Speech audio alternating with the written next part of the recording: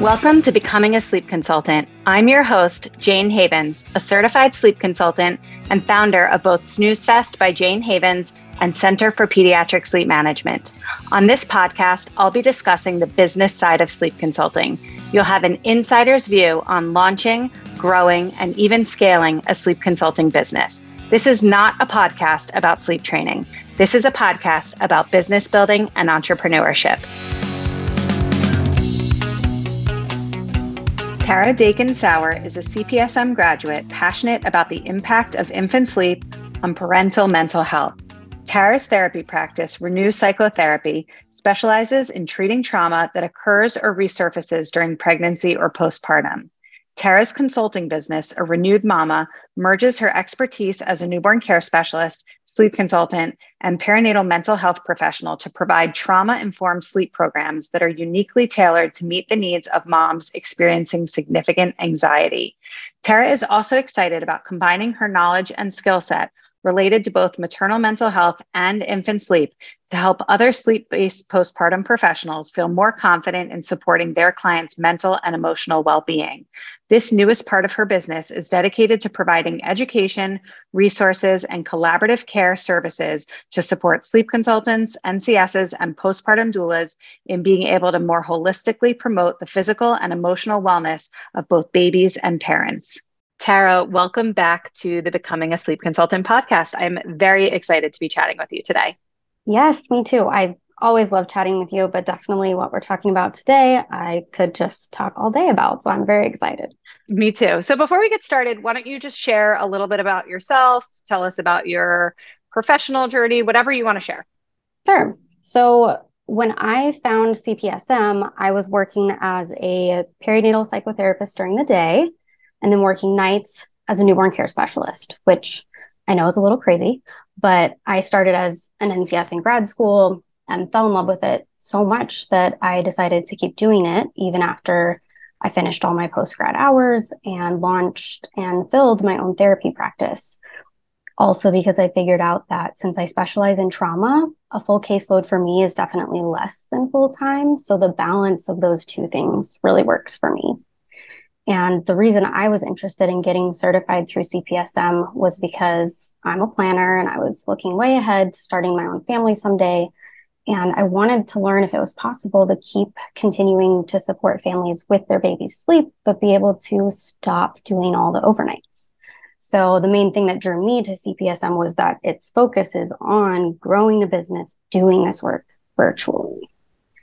And then after going through the course, I think the certification really served me in being able to find a way to actually merge those two different passions and really niche both branches of my business. So I figured out how to effectively bring all my expertise on newborn care and infant sleep into my therapy work with my pregnant and postpartum clients. And now that's something that really sets me apart from other perinatal therapists. I've had clients that have chosen to work with me specifically because their baby's sleep or lack of it as one of the biggest triggers for whatever their trauma is. And then on the consulting side, I've designed what I think are really distinct sleep consulting programs to market to my niche. So I have an all virtual infant program and then a virtual and hybrid newborn program. They both offer trauma-informed education, coaching, and support. And I've designed them specifically for moms that are experiencing significant anxiety and depression. And sadly, every mom that I've worked with, whether that's as a therapist or a sleep consultant, some of their all the negative messages they've heard about sleep training. Yeah, so that's exactly what I wanted to talk to you about today. I wanted to bring you onto the podcast to discuss all the negativity that surrounds sleep training. Why do you think that there's such hostility surrounding this topic? I think probably the biggest reason is that it is such a divided topic because it's one that has big groups of people and experts that are each arguing for two very different views, and they're both pointing to published research that they claim supports their view. And I think that the people on both sides believe that their approach is key to how they define what it means to be a good parent. So this topic is therefore, just rife with judgment and mom shaming. Yeah, I completely agree with that. I think that, at the end of the day, everybody is just trying to feel themselves in their own heart that they are doing what's best for their own child, right? So when someone talks about doing something differently, that's like the polar opposite from what you're doing, and all you're doing is just trying to be the best parent that you possibly can be, I think obviously that is really triggering, right? Mm-hmm. Yeah, I Yeah. think I think moms are largely trying to just protect their own insecurities to some degree when it comes to like their parenting style. I think as new parents, especially, I know I felt this as a new mom when my son was born, almost 11 years ago at this point. I was just worried that I was doing everything the right way. And I put that in air quotes. And when I saw people parent differently, it really made me question my own parenting style and the way that I was choosing to parent. How do you feel about this? Would you say that that's sort of commonplace? Oh, absolutely. Yeah, I think that in a lot of ways, parents are kind of projecting their own insecurities onto other parents when they're judging other parents. Because I think anytime that anyone is shaming another person for their choices, so not just disagreeing, but criticizing, shaming, bullying another person or group of people, that person's own insecurity and shame, I think, is absolutely at the root of that. To give kind of a longer answer, one of the kinds of therapy that I practice is called internal family systems, or IFS. And IFS has a way of understanding human emotion and behavior that I think is so helpful. And I'd love to share a little bit more about, because it's really changed how I'm able to understand what's going on with the mommy wars that Yes, are just please. rampant, on social media. And it's made a huge difference in how I'm able to deal with it when I'm being attacked for my views on sleep training, whether that's like me individually or just as a member of the, larger group of pro sleep training people. So basically, IFS views everyone as having not a singular or unitary mind, but our mind is divided up into parts, or what you could call subpersonalities. Because I think we can all agree we can be a little bit of a different person depending who we're with, what we're doing. We can even feel the pull of multiple parts of ourselves at the same time. Like if you've ever been out with friends, you're having a great time, and you thought something along the lines of like, oh, this is so fun. I want to stay out dancing all night long. But I also kind of want to head home and change into my jammies and make sure I get a good night's sleep and that I'm ready for tomorrow. That's just two different parts of you. So IFS groups parts into either exiles or protectors. If you've ever heard someone talk about healing their inner child, they're usually talking about what's actually multiple exile parts. Exiles are young parts that develop from different experiences we have growing up, and they hold negative emotions like fear, loneliness, shame, or negative beliefs like I'm not good enough, I'm unlovable, I'm a bad mom. Obviously, these kinds of thoughts and feelings are really uncomfortable and unpleasant. So they essentially get banished by protector parts. Protectors are essentially the same thing as what most people would call defense mechanisms. So these are parts that develop over the course of our lives as ways we've learned to try to keep us stable and prevent our exiles from being triggered and experiencing those negative thoughts and feelings. So these are parts that control, plan, people please, as well as parts that judge and shame others. Because if I'm focused on judging someone else, getting up on my high horse, then I'm not thinking about my own failings. Or I'm comparing myself in a way that makes me feel better. Like, oh, well, at least I don't do that with my kids, right? Um, Protectors also work to shut down or get away from negative thoughts and emotions, because sometimes our exiles will get triggered. And so common examples of these parts are ones that like calm us or distract us with things like TV, shopping, alcohol, exercise, or ones that connect us with supportive, like-minded people that we can vent to and it can make us feel better. So one important thing I want to add, because IFS is an evidence-based therapy for trauma, is that everyone has exile and protector parts. People who grew up in abusive homes or have experienced traumas tend to have more extreme parts, so more intense emotions and behaviors, but we all have them. Most of us have very little awareness of our parts, especially the exiles, because if our protectors are doing their job effectively, and we don't even realize how much crap from our past we're still carrying around. And so a lot of people can go through life having no idea how much is going on under the surface unless something big shifts in their life and it interrupts the homeostasis of their internal system. And guess what? Becoming a parent provokes so much responsibility and vulnerability that it does often trigger people's exiles and then prompt new or more extreme protective behaviors. So going back to the hostility around sleep training, I think that parents, moms especially, face so much pressure, like what you were talking about, to do things right, to live up to these ridiculous expectations around what it means to be a quote good mom. With the internet, parents are just flooded with information, including a lot of misinformation, right? People's opinions and interpretations that are presented as if it's fact, undeniable truth. Because thanks to the internet, it's really easy to support your opinions with what looks like credible sources, even if they aren't. And another thing that I've noticed is that because we've got experts and authority figures that are promoting wildly different opinions on the same issue, now not only is it totally normal to question what your own parents did or taught you, it's now considered normal to question what your doctor tells you. Because being an expert or authority figure, it's no longer enough to be trustworthy. So to me, it's really no shock that so many parents out there are struggling to trust themselves when it comes to making decisions about parenting. Plus, social media means that becoming a parent is basically a guarantee for judgment from other parents, which combined with not being able to trust whatever advice they're getting, that's a recipe for insecurity. And so what I've seen is moms who do not feel confident in their choices tend to interpret any contradictory opinions as someone basically saying you're a bad mom. So their protectors show up to try to either prevent being judged or distract themselves from the insecurity and shame that gets triggered if they are judged or believe they're being judged. So some moms, they carefully curate their mom squad, right? They make sure that everyone has very similar opinions on parenting.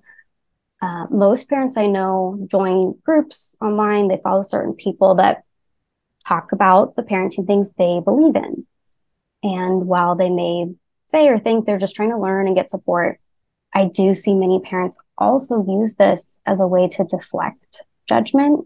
Because when you're part of a group of like-minded people, that it can kind of allow them to get on their high horse about how everything they do is so awesome and the best, and here's why.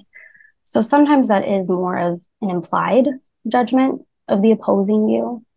But of course, then there are also those who actually go to war with other parents, trolling, cyberbullying, posting blog posts or reels that are just vicious and very explicitly judging and shaming other parents. So kind of back to your original question about, is this really just about the insecurities?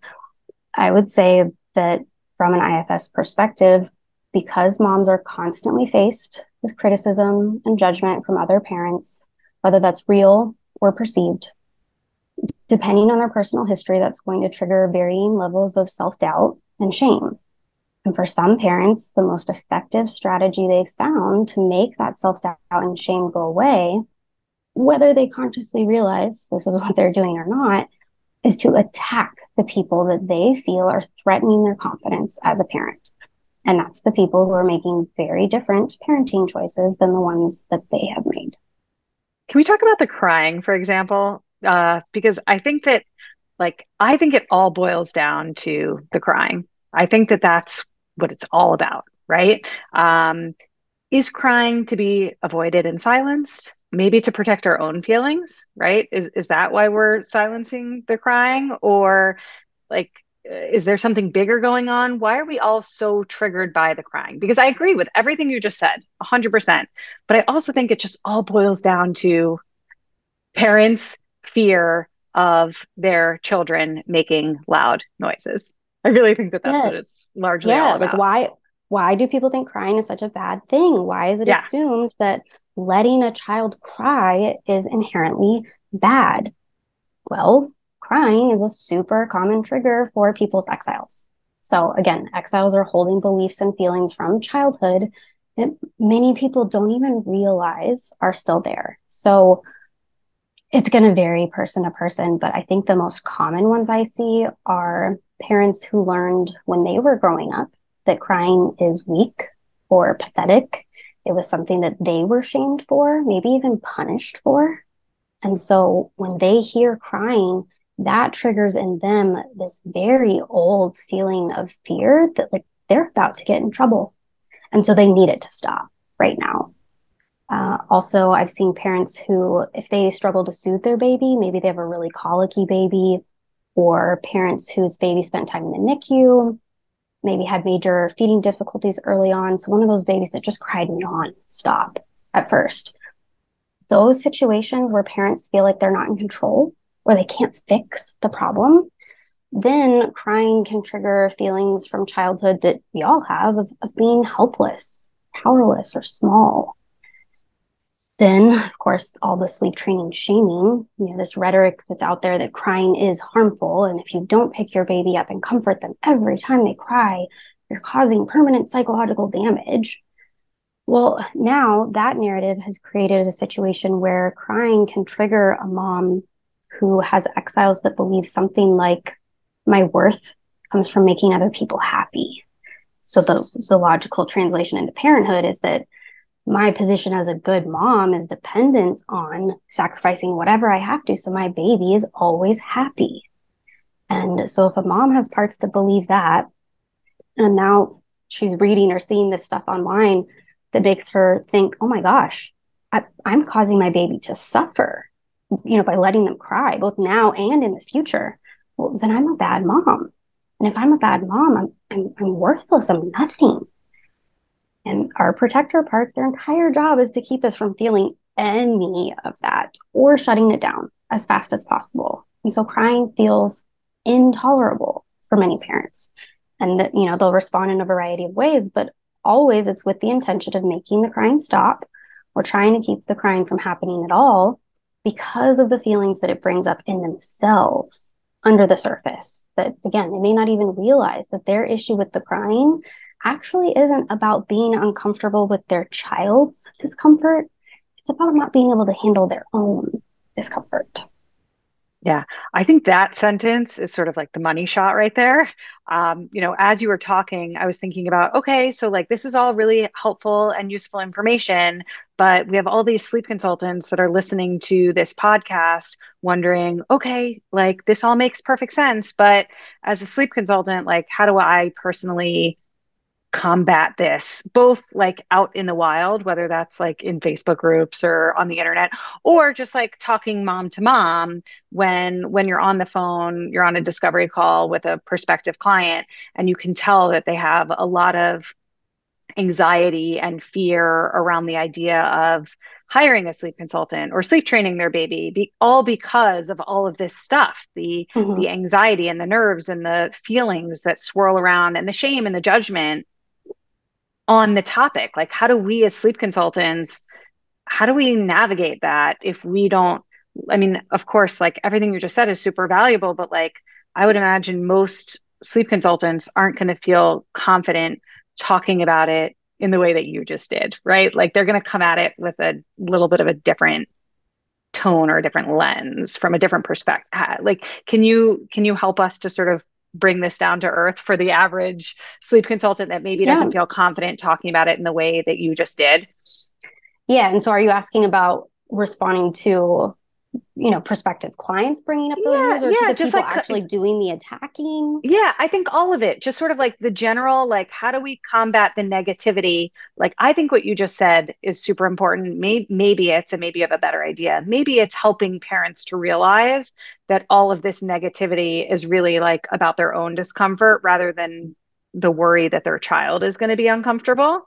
Maybe Mm-hmm. it's that. I'm wondering if you have any other thoughts on sort of how to easily combat this negative vibe that surrounds the topic, sort of mom to So mom or sleep consultant to mom. I would say on maybe kind of a meta level, right? If we're helping parents figure out that their discomfort with the crying really isn't about the child, it's about them, I think maybe some of our discomfort as a sleep consultant in addressing it, whether it's the people doing the attacking or the moms asking the questions, maybe it's not really about the parents' discomfort, it's about our discomfort. And so maybe I'll give an illustration of like how my parts show up in Yeah. these kinds of situations, and maybe that Yeah. will help it make a little bit more sense. So if I try and paint a picture for you, like if I'm scrolling through my Facebook news feed and there's a post or a comment, and my eye happens to catch the phrase biologically normal infant sleep, like within half a second, my heart's beating faster, my shoulders have raised, and the corners of my mouth have turned down into a scowl. And if I actually read the post, and I don't know, let's say it's something like bed sharing has been going on since caveman times. It goes against nature for your baby to sleep alone. It's selfish to sleep train just because you can't handle the reality that motherhood means you need to tend to your baby's needs, and that is normal for your baby to need to be nursed overnight until they are at least 2 years old. Well, I mean, first I'm gonna get like really mad, like just saying that out loud right now. I feel it. I mean, do you notice an immediate reaction hearing me say that? Yeah, of course. Yeah. So depending on the day, any number of my parts might show up. One is what I call my F that part. That's the one that's just gonna like scroll right on past until something else catches my attention, because it's just thinking like, no, nope, not even going there today. There's what I call my team spirit part that will keep reading because I'm hoping to find that someone else has made a comment in reply and that they've said something that can make me go like, yeah, tell them, you know? Or I've got my like academic part, the one that makes me want to cite statistics or like go down a rabbit trail doing more research, finding more data to like prove them wrong. Then there's my snarky part. Love her. She's very clever. Uh, Thankfully, she typically only writes draft replies in my head. But if I'm being completely honest, then yes, I have absolutely on occasion actually posted some very snarky comments. More often they're on safe sleep. But, anyways, so in this example, I don't know, I might say something like, well, you know what else goes against nature? Forcing mothers to return to full-time employment before their baby has weaned or started to sleep through the night because our country offers a dismal amount of paid parental leave. And then I'd say something about how, it's probably a little black and white to assume that someone is selfish for wanting to sleep train, and that it's really unrealistic to expect that parents should have to suffer through disrupted sleep for years when we don't have the kind of community, extended family approach to child rearing that we had in caveman times. So getting mad, hanging up with others in my frustration, sitting here, coming up with clever ways that I can think of to just blast someone else's opinion. All of that feels a lot better than what I would have to feel if those protectors weren't showing up, which honestly would be, first of all, really sad. I would get really sad thinking about the mom out there who's reading that comment and she's so tired that she doesn't know who she is anymore. And she feels so guilty because she really, really wanted to be a mom. But that comment, that makes her want to run away and never come back. I have heard that so many times. I would also potentially feel really defeated and helpless to know that there are such loud voices out there saying these things, and so many of them. And that even if I could come up with a good response, it's probably not going to change that person's mind. And but there's still so many moms out there suffering from these narratives. And then I feel guilty for feeling so cynical, not trying harder, doing more. I might start to feel like an imposter and feel panic and doubt if I can even handle doing this work and how I'm ever going to reach my goals for my business if it means I have to engage more in social media and subject myself to comments like that, but directed at me. Those not good enough and imposter syndrome feelings are there for me because I definitely have an exile that believes that my worth is tied to my accomplishments, to being helpful, to making other people happy, and definitely never having anyone be mad at me. And so all these conversations can definitely trigger that stuff for me. When a mom asks a question and I'm not immediately sure how to answer it, oh, my friend said such and such, or I thought I saw this article about, sleep training, blah, blah, blah. What do you say to that? So all of this can trigger those things for me. And I imagine I'm not the only one who feels that way. So thankfully, IFS does offer more than just being able to increase our awareness of our different parts. IFS also believes in like the capital S self. So it's basically the part of you that's not a part. Other philosophies might call it like the higher self, true self. But our self has some innate qualities that make it the ideal leader of our internal family of parts that react to all kinds of things. And those qualities include calmness. So being able to witness and experience the emotion of a part, whether that's ours or someone else's, without becoming overwhelmed. Curiosity. So wanting to understand parts, why they think or feel or act the way they do. Compassion. It truly cares that a part is suffering because protector parts wouldn't be showing up otherwise. And connection. It wants to engage with these parts, even the difficult ones, not shut them down or get rid of them. And so, yeah, they're all C words to make it easier to remember. Calm, curious, compassionate, connected. So we've all got this self within us. And the problem is when our parts get really loud, when our parts react to the attacking comments, or a mom who's got this high anxiety and needs all the explanations 12 times a day, and the explanation we gave yesterday doesn't make sense to her anymore. Those parts can kick ourself out of the driver's seat. And if we can convince those parts to move to the back where they can still offer their opinions or suggestions, but then our self gets to decide if and how to act on any of that. So you basically notice the parts that are showing up in yourself.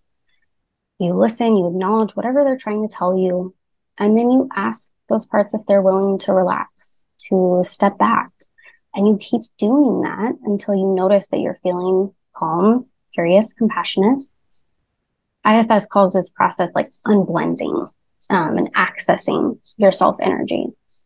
So ideally, I would recommend trying to respond to, these questions from clients, or deciding if you want to engage in some of these conversations with people who are being really hostile, deciding if you want to engage or not, or how you want to approach the conversation, answer the question, doing that from a place of self-energy, because our conversations are not as likely to be productive or helpful for the other person or even for ourselves if we're engaging from our parts instead of from self.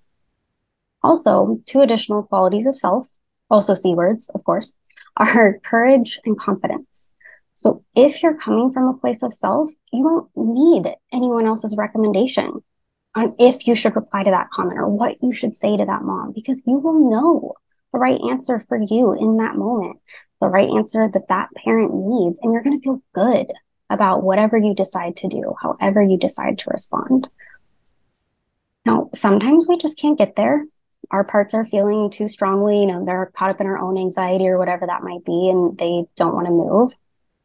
And that's okay. That's where the goal is, to show ourselves compassion, to show ourselves grace and forgive ourselves instead of beating ourselves up, or, being too scared to say anything to that, mean comment on our post, or saying something snarky or mean, or thinking really judgy thoughts, or coming up with an answer that we realized was not the most accurate representation of what the research actually says, but we were just fumbling over our words and whatever.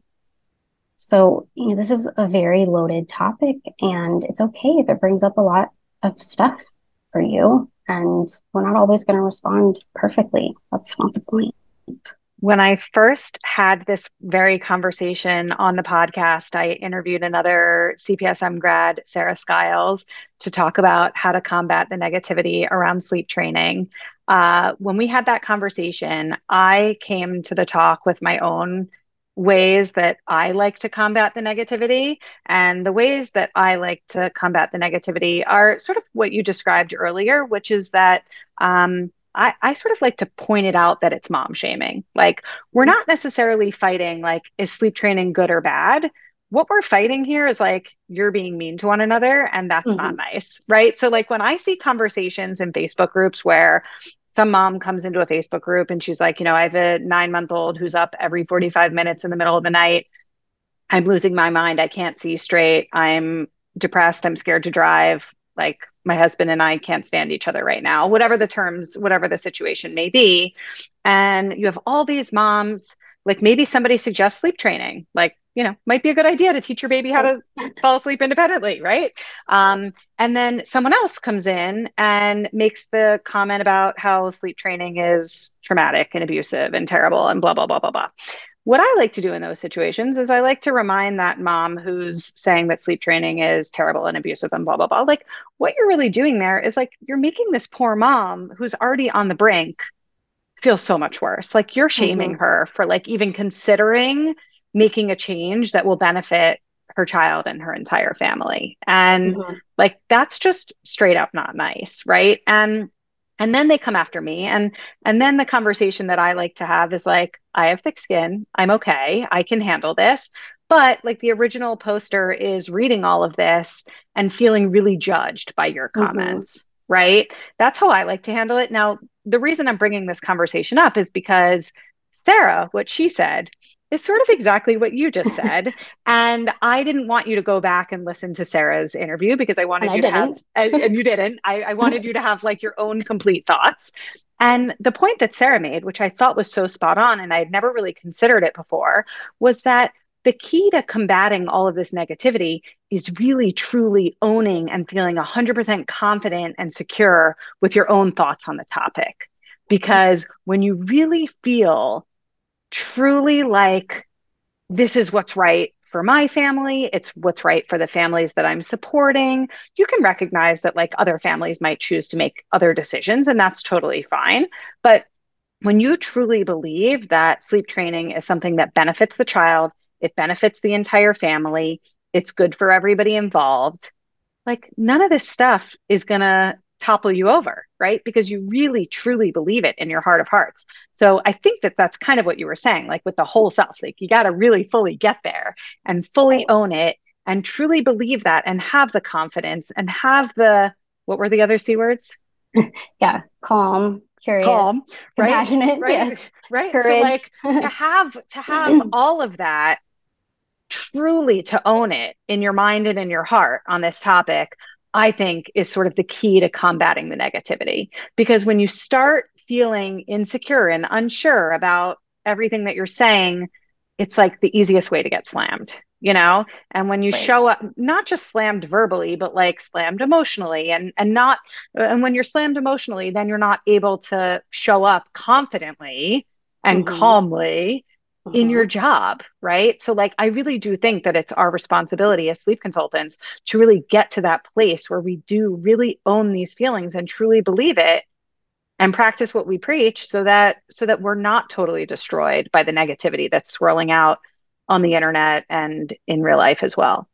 Exactly. Yeah, I think we also talk a lot in the group about, kind of having your why, right? And so having that thing that drives why you do this work. And one thing that I always fall back on with that negativity is, it's as you said, families can do whatever they're comfortable with. I'll support whatever they believe and works best for their family. But what I cannot tolerate is when you're shaming a mom to the point, convincing her that she's damaging her child to the point that you're now making her sacrifice her own mental health, when we have very clear data showing that a parent's mental health has a huge impact on a child's development, far more than a few nights or weeks of sleep training ever could, even if it were traumatizing, which I don't believe that it is.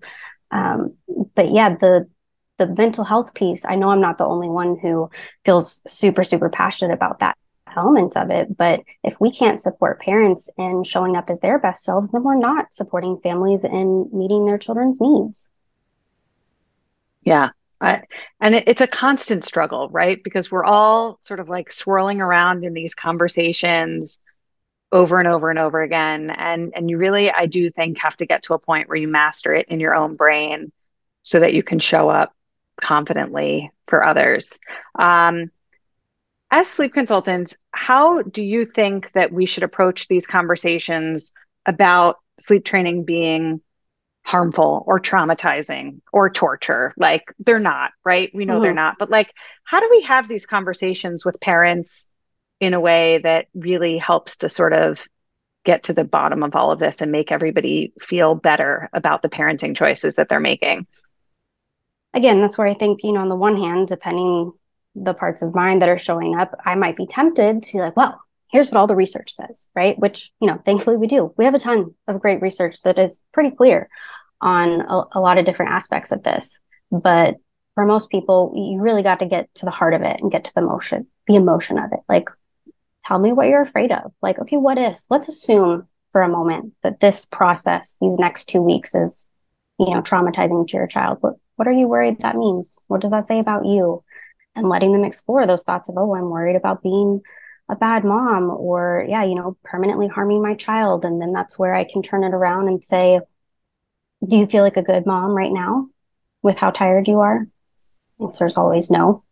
Do you feel like you're being the parent that you want to be for your child? No. Do you feel like your child is their best self right now? No. And then they're able to kind of throw out all that other stuff and tap into their own instincts, their own ability to tune into what their child's, behavior and reactions is telling them that they need sleep, their family needs sleep, and that this is the best thing for them. And so helping them find their own confidence in that rather than just being like, well, the research says it's fine. So like, don't worry about it. Let's just do this. Yeah. Yeah, I think that as coaches, because that's really what we are. Like we're coaches, I always think like, do I call myself a sleep consultant? Do I call myself a sleep coach? In these situations, I really do think that it's our job to coach parents to really get to a place where they can show up more confidently in their own home with their own children. Right? Isn't that ultimately what it's all about? And at the end of the day, there's a coach to coach parents to parent however which way they want to parent, right? Like there are coaches out there that will coach parents through bed sharing, for example. And then there are coaches out there like us who will help to establish healthy and independent sleep habits. And what we're doing is we're providing information, we're providing support, and we're coaching them through the process of really, I think, gaining some confidence in their own ability to parent in a way that feels right for them. And right. And when you show up with that frame of mind, I think it's easier to sort of tune out all the other stuff. And it's like, well, we're not going to worry about that today. We're just going to worry about meeting your goals and getting you the sleep that you need and the sleep that you deserve and the sleep that your child needs and the sleep that your child deserves. Exactly. Let's end there.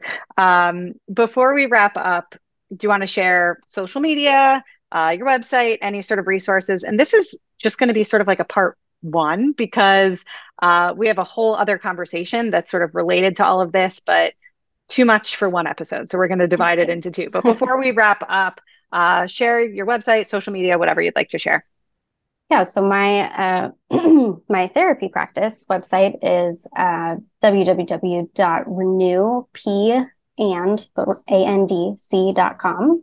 And then my sleep consulting site is www.arenewedmama.com.